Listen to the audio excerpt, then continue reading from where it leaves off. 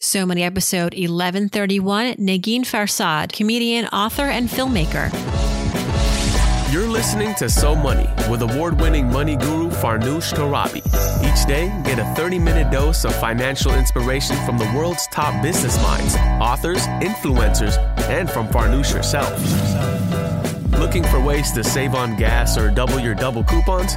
Sorry, you're in the wrong place. Seeking profound ways to live a richer, happier life.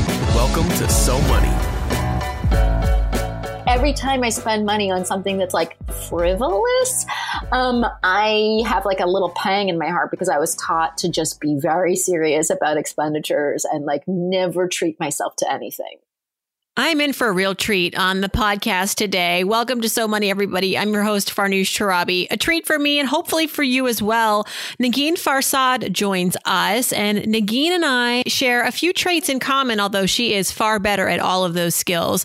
She is a comedian named one of the 53 funniest women by Huffington Post. She is a speaker. Her TED Talk on social justice comedy has been seen by millions. She is an author of How to Make White People Laugh, and she hosts a podcast like I do, but it's a lot funnier, called Fake the Nation, a show that is the comedy about politics without any of the politics about politics. She wrote and directed The Muslims Are Coming on Netflix with Jon Stewart and David Cross. And her latest film, Third Street Blackout, is on Peacock. Negin and I discuss how she arrived into the world of comedy, coming from her previous profession in public policy, growing up Persian, what it taught her about money. And because she has been to Iran a number of times throughout the years, I wanted her to give us some behind the scenes of this beautiful country that we share. Such a delightful interview. Here we go. Here's Negin Farsad. Negin Farsad, welcome to So Money. Oh my God, hello. You also gave that like Persian stank on my name. Bit, yeah. Because most people, it's Negin Farsad for those of you who can't comprehend Persian stank. But there it is. Well done. My pleasure. And I love it when guests do that for me too. I've had a number of Persian guests stop by the show and I feel like they always out me a little bit because I've never introduced myself as Farnoosh. Right. And then when they do it, I appreciate it, but then also like there's a part of me that takes me back to the playground growing up in Worcester, Massachusetts. My mom would yell my name, and my friends would be like, "What's your name?" Like, and you're just like, "Never you mind." Yeah. Totally. I don't know who she's talking to. Just ignore her. Just ignore her. But speaking about Persian parents, it's no secret, Negin, you have a very successful career as a comedian, as a writer, working in the creative industry. Not what the traditional hopeful trajectory is for Iranian kids, parents, especially I believe your dad is a doctor and your brother is also a physician. Yeah. I was reading. So in some ways you're like the outlier. How did it go sharing with your parents your passion? I don't know how that conversation went. Was there a PowerPoint presentation involved? Well, it's funny because there was 3 Ivy League degrees that preceded that conversation. You know what I mean? Like I went and got, I went to undergrad and I think, they sort of knew, and deep down they knew, right? Because undergrad I studied government. I was a double major in government and theater. And so you could maybe rationalize to yourself like, oh, she's just doing theater for fun or whatever, which is what I said. Even to myself, it's what I said.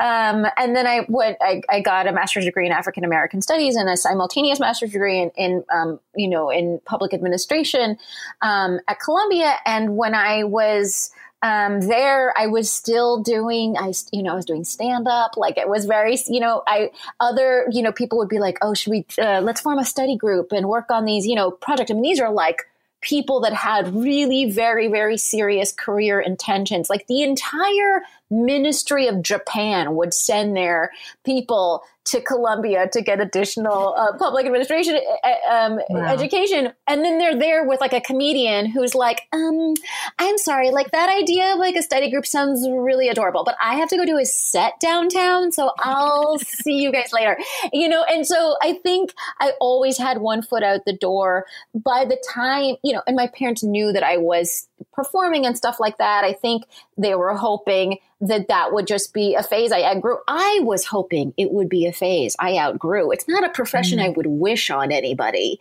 And so when it came time to like, well, now I'm really doing this, I think I did it in like a pretty responsible way. I always had work and jobs. I was broke, but I was making ends meet barely until things got better. So I think also the benefit is, my brother is much older than me. He's 13 years older than me. He's a doctor. And he had other aspirations that he didn't follow, and I think maybe for my parents who came as immigrants and didn't get to do all of the things they wanted to do. They did a lot of things they had to do. I think deep down they were like, yeah, like we wish you weren't a comedian, but go for it.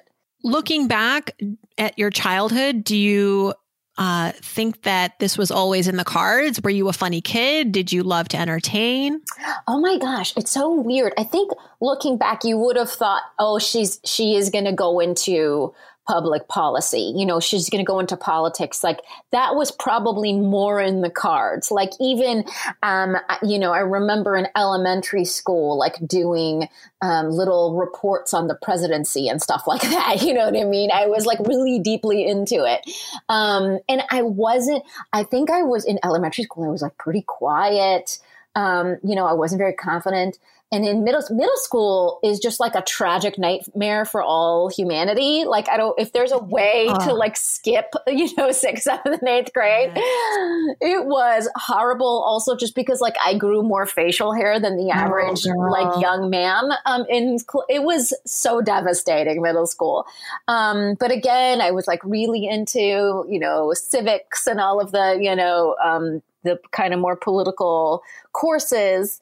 And then, so I think you would have thought that I would have really gone into that, which I did for a while. And then, but I ended up getting a part in a high school play. My very first part, and I wasn't kitchen wench number 1 or kitchen wench number 2, but I was kitchen wench number 3. In Once Upon a Mattress. And it's a musical that makes my heart sing to this day. And I think that was when I when I blossomed, like when I realized that I could make people laugh, even in a limited role, like kitchen wench. Little known fact, kitchen wench number 3 is not the main character in the show. And, but I could still do it, make people laugh. And it was so intoxicating and it was so funny. And it really opened up my confidence, I think, as just a person who could talk and be heard and be ridiculous and be silly and all of that stuff. So I think I had like a little bit of a personality. I guess it wasn't a personality change, but it was just like a door opened, Yes.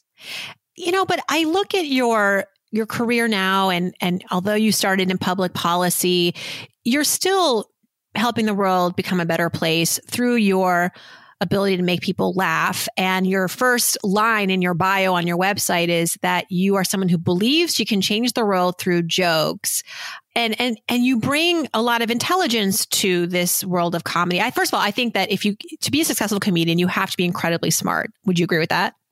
I would say, trying to sound as humble as possible in answering that. No, I mean, I think most comedians tend to be like pretty smart. Yeah. Or they can make connections, there's something about like their book smart maybe, right? But they really understand human nature. Right. They're noticing things at a different level. There's something about a comedian's ability to notice that I think is unique. And I've met some like dumb comedians, but generally, but they still have that, I think, little zhuzh of being able to notice and make connections. All right. So let's talk about some of the projects that you have going on. Obviously, there's the podcast, Fake the Nation. I just listened to your Thanksgiving special with Judah Friedlander, talking about the traditions that you didn't keep up with this year. How would you characterize the 2020 year, by the way? What's the big joke on 2020?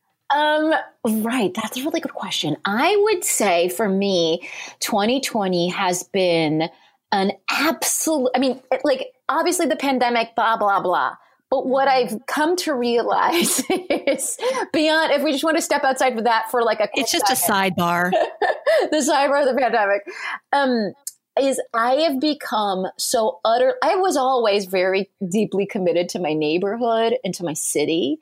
I have become utterly, like, insanely committed to New York, to my neighborhood of the East Village, to just anything New York City. I am like, I'm there. I'm here to support. What are my small businesses doing? What are my restaurants doing? And, and so Thanksgiving, I feel like, was a little bit of a reflection of that, because I spent, we didn't cook. We decided to get one of the takeaway Thanksgiving dinners from a local restaurant, a restaurant that's been, Veselka, that's been in this neighborhood for decades. And it was like, for me, it was like a reflection of like, oh, I am committed to my neighborhood. I'm committed to supporting mom and pop shops. I'm committed to supporting brick and mortar small business. And that's how I'm going to spend my money. And that's how I'm going to spend my Thanksgiving. And like, it was really kind of like a reflection of me, like doubling down. And this is like, I know it kind of sounds dorky or cheesy or whatever, but like I feel like this 2020 has made me double down on community. It's made me like say hello louder to the neighbors who I pass by on the street. I feel like it's made me be just like way more cognizant of the people I live around and how important they are to me, because sometimes a conversation with a total stranger has gotten me by on a day where I just have not gotten enough human interaction, Right. Now, I was just reading in the paper about a family who moved out of their neighborhood to a different neighborhood because they craved more community interaction. They realized months into the pandemic, they hadn't talked to any of their neighbors. And that was not just a symptom of the pandemic. It was really just the culture in their neighborhood to kind of keep to themselves. And so people are making choices around where they live based on wanting to connect with humans. I think that's one of the silver linings to all of this. To your point, we feel more accountable to one another, and we feel like we just want to go the extra mile for people. Whereas before, maybe we wouldn't have thought about it. I know. I think before we had the luxury of ignoring our surroundings. Yeah. And now we're just steeped in our surroundings all day. And I think you're absolutely right. Like I can't, I grew up in Southern California, and when I've gone back home twice during this pandemic in a safe way. And in those times, I've noticed that like being, there are parts of Southern California that feel very lonely. You know what I mean? You don't naturally run into a lot of people because of it, the car culture or whatever. And so I just, that's part of what kind of made me double down on like being the kind of city dweller that I am. We were talking earlier about your podcast, Fake the Nation. You also have a book, How to Make White People Laugh. And Peacock is airing your film, Third Street Blackout, which is hilarious. I watched the trailer. I can't wait to see the whole film. And it's won all these film festival awards. It's about the post-Sandy blackout in New York City, in this area, Third Street, I guess, is your actual area. It was where I was living. I used to live on 3rd Street. Of all these projects, Negin, and you also, there's so much more to your credit, but what would you say is the most, I guess, transformative work that you've put out there, or the work that just sort of sticks out to you and more definitive of who you are and represents more of like what you want to do in the world? Oh my God, I don't know. It's funny because it's like, I've done jobs for like, networks that are like, I need 14 poop jokes by 1 p.m. And you're like, yes, sir. And like, you're just turning out jokes. Like, I think it's like very kind of people to think that I do, like quote unquote transformative work or whatever. But I also do just completely silly stuff that's just pure entertainment. I mean, I think a movie like Third Street Blackout, it's a romantic comedy at the end of the day. And I love romantic comedies. I grew up on romantic comedies. And there might be, some larger like statements that the movie is making.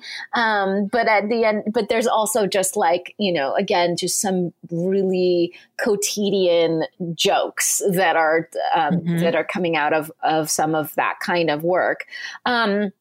I think,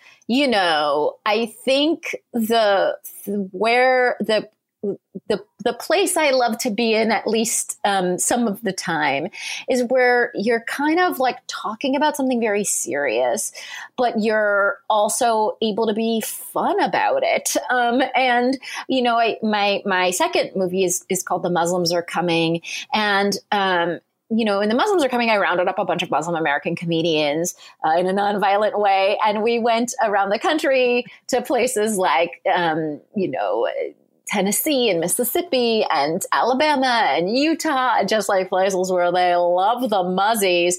And we did these shows, and we called the tour "The Muslims Are Coming," right? So we attracted all kinds of attention for doing those shows in some of these red states. But I think the approach was like, we're not going to go out here and make a movie about the jerks of America, right? Like the idea wasn't like, let's get a bunch of people to be pissed about Muslims, and get them on camera and make fun of them.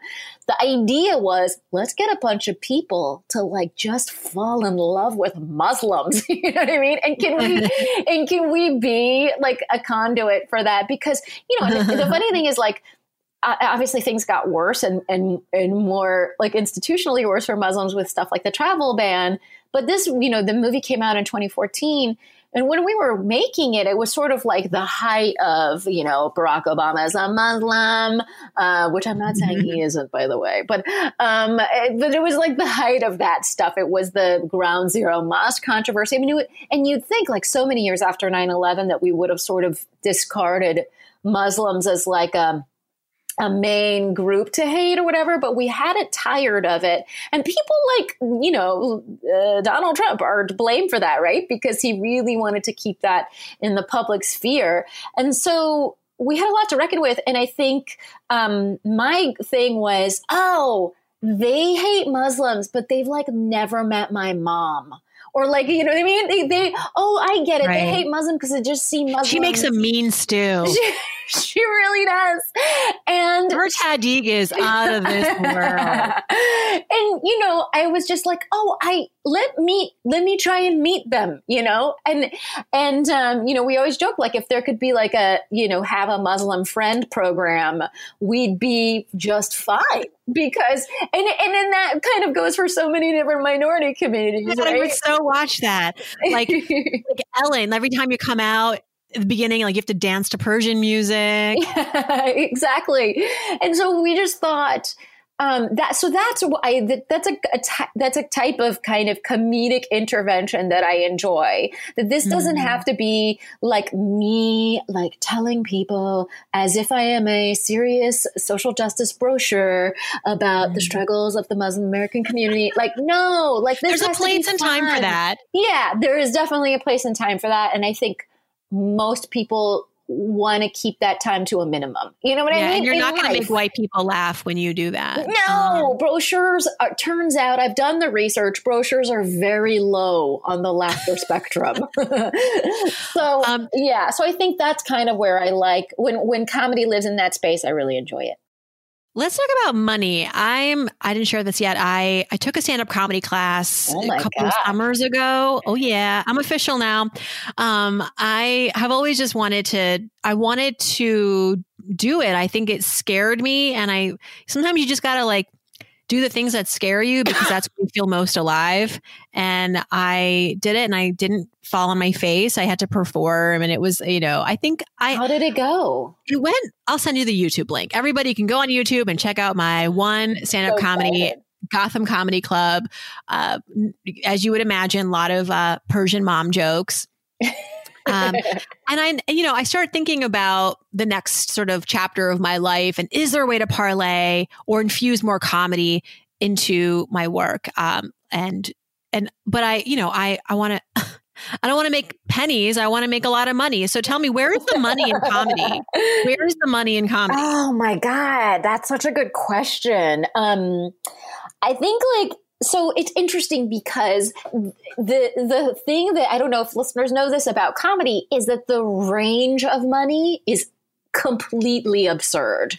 Like if you're talking to someone who, I don't know, runs HR for a company, you can probably guess the range that they're in with some degree of accuracy. Again, I'm talking out of my ass here. I don't know if that's true, but but from an outsider who doesn't look at salaries, it seems to me that you could probably guess the range. And with comedy, a gig might look kind of exactly like another gig, and then the rate will just be wildly different. And then also, I remember I'll tell you like it's like a celebrity story that involves money, which is that I was at the TED conference. And I had given a TED Talk. I mean, who hasn't?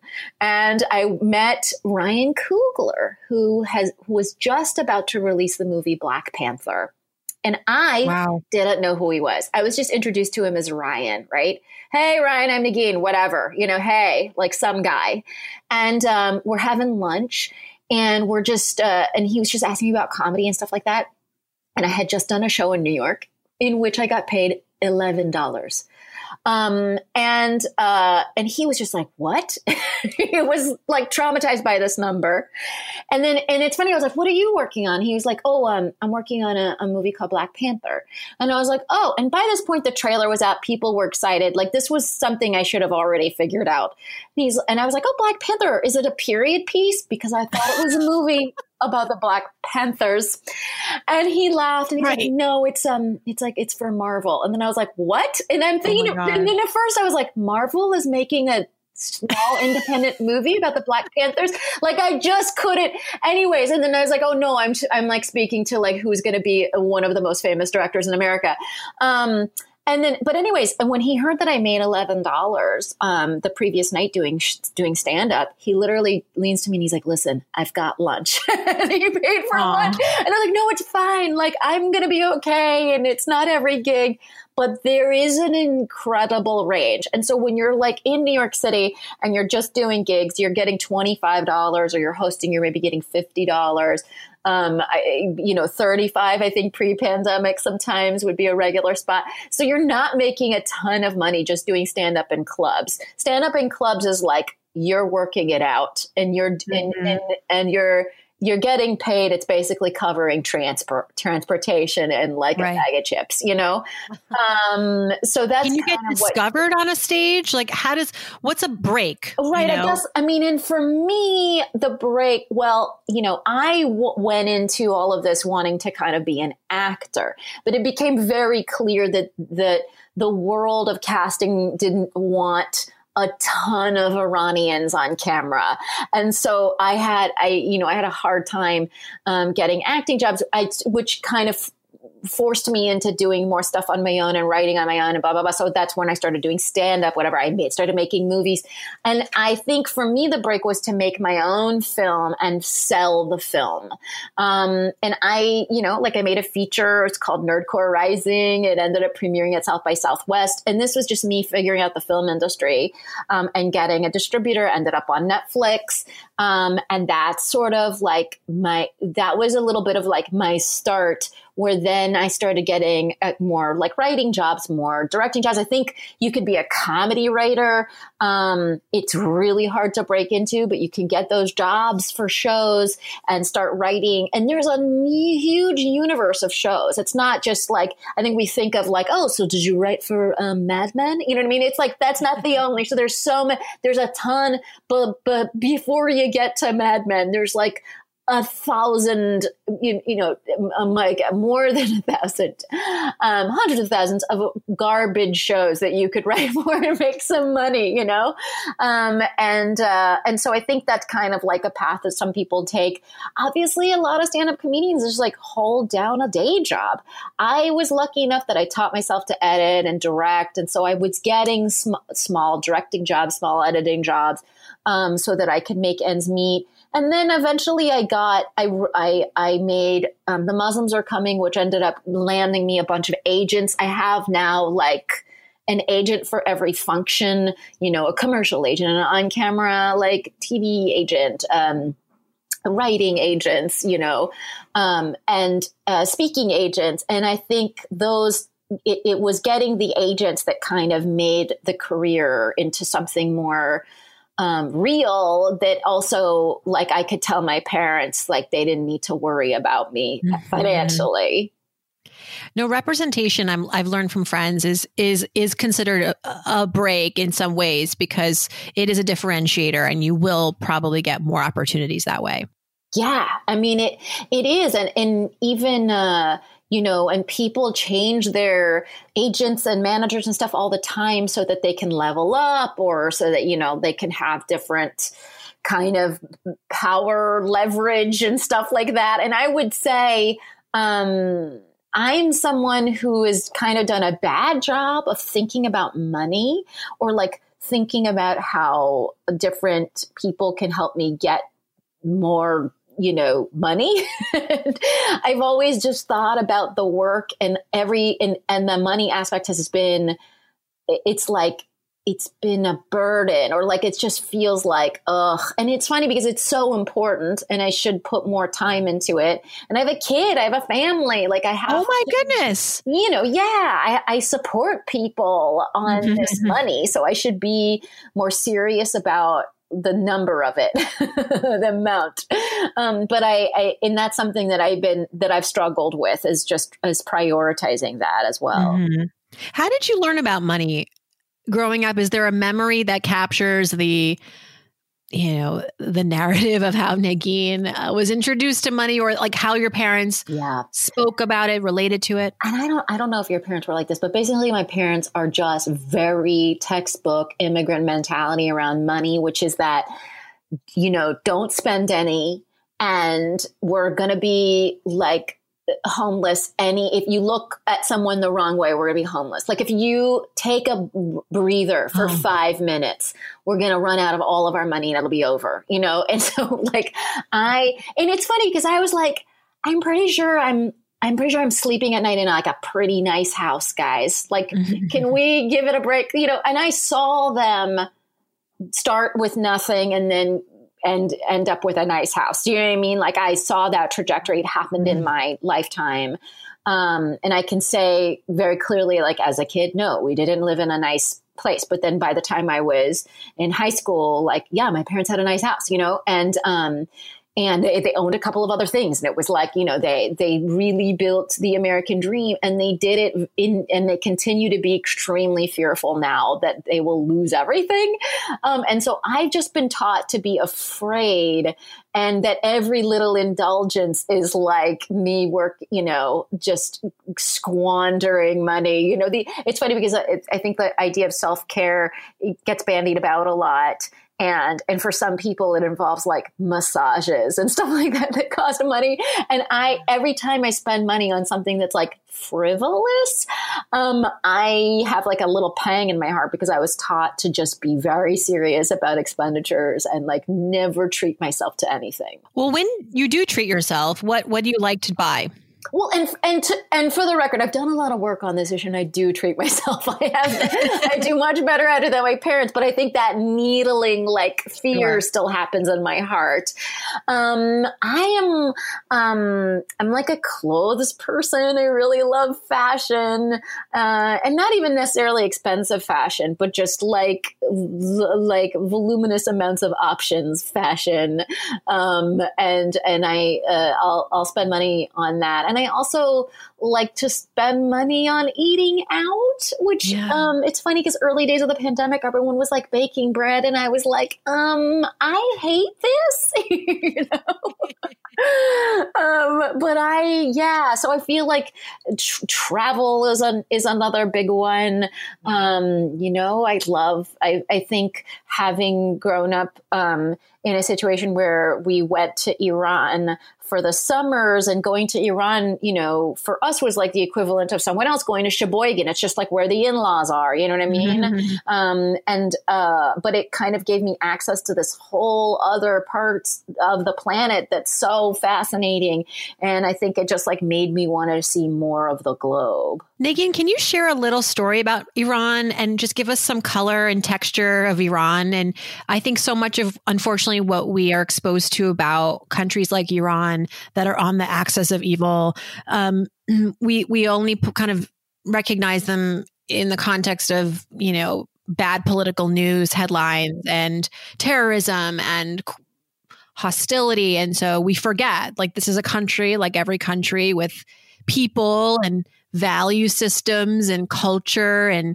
And so I would love just maybe a snapshot. Yeah. I haven't been in a while because once I started doing stand up and it was broadcast on a satellite network there, whatever, like there was concerns that I would be on a list or something. So I haven't been back in a while, but the Iran of my youth and, and even into college, is this is going to be contrary to everything that people have understood about Iran. It's super fun. I mean, it's like really fun. I know you think Islamic Republic, you don't necessarily think fun, but Iran is really a good time. I mean, especially so if you're like me, almost my entire family is still there. My parents made it out, but they come from very big families. Most of those people are still in Iran. I have one aunt that also made it out. But behind her, there's a dozen other aunts. And a couple of uncles. So my family in Iran is huge. And so when I would go to Iran, the social calendar was packed. And every time I would show up at someone's house, it was a party. Like it was, and I'm not saying that the parties are technically legal according to the Islamic Republic laws, but obviously parties happen and the government looks the other way in a lot of situations. So, but it was just like dancing and music. And I think what's particularly fun too about Iran is that some of the partying, at least the stuff that I was exposed to, was very intergenerational. So you're just like on the dance floor with someone's grandmother, you know what I mean? And it is super fun that way. I feel like in America, we kind of segregate by age a lot. And in Iran, it's more like people of all ages are in there dancing. And then but the other thing is like, we would go to the movies and like within the restrictions of the Islamic Republic, like they're able to make incredible cinema. And the movie going experience is still really fun and chatty and social. It's like very like loud and people yelling at the screen. It's like, that's the experience you're having. Going out to cafes is, again, it's fun.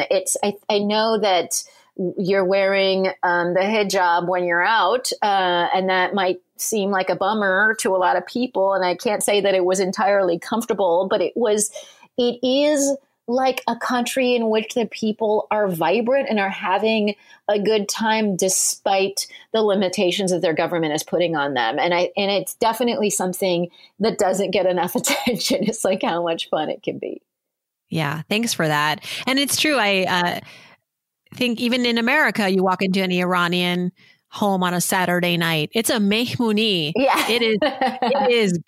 They're going down with the music and the food and the adult beverages. And the kids can usually be found in the basement playing video games or whatever. But I remember my parents wouldn't leave a party until 2 a.m. Yeah. They were like, it was like, we were with them too. We would have to just find a place to sleep somewhere in a bedroom.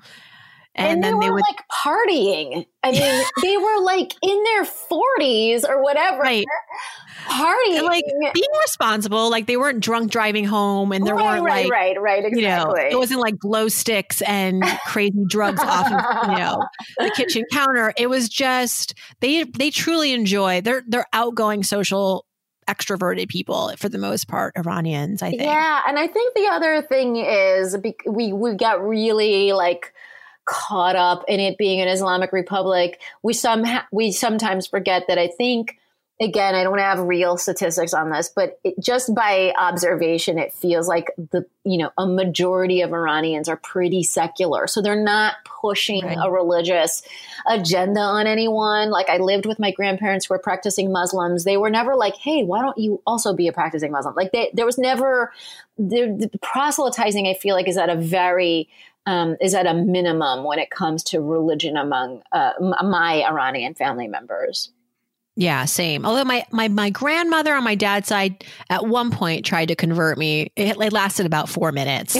My mother interrupted, and that was it. Right. Like, it's like maybe there's an effort, but it's like they'll try effort. They'll make at least one effort, and then it's over. Yeah. Negin, thank you so much for joining us. I have so much more to ask, but I hope this won't be the last time we'll chat. And I look forward to seeing all the rest that you will put out in the world. This is no doubt just the beginning in some ways of your impact to make us all laugh and think at the same time. Thank you so much for having me. This was so fun. And it's so, listeners, utterly rare for two Iranian podcasters to find each other and be able to do this kind of chat. So I'm honored. I'm honored to be in that company with you, Negin. Have a great end of the year. Same to you. Thank you so much. To subscribe to Fake the Nation, Negin's podcast, go to airwolf.com. Her book, again, is called How to Make White People Laugh, and her website is neginfarsad.com. Thanks for tuning in, everybody, and I hope your day is so money.